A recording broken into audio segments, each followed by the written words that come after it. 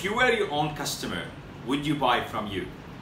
Again, if you were a customer and you were your own customer, so you're biased towards you in general, would you be buying from you today, or would you pick another supplier or service provider to buy from? If you don't have a proper answer, or if the answer to that is clear to you, it's somebody else you would buy from, you need to rethink your business and your offering. If you don't have an edge to make the closest people to you use your service with ease as they want to use their service, then you have a problem.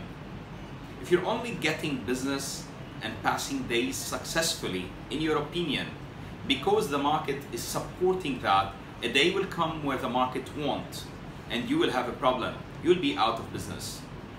So at all times, ask yourself, if I were my own customer, would I use me to service my needs? Make a difference, make it a great day, and think about it well.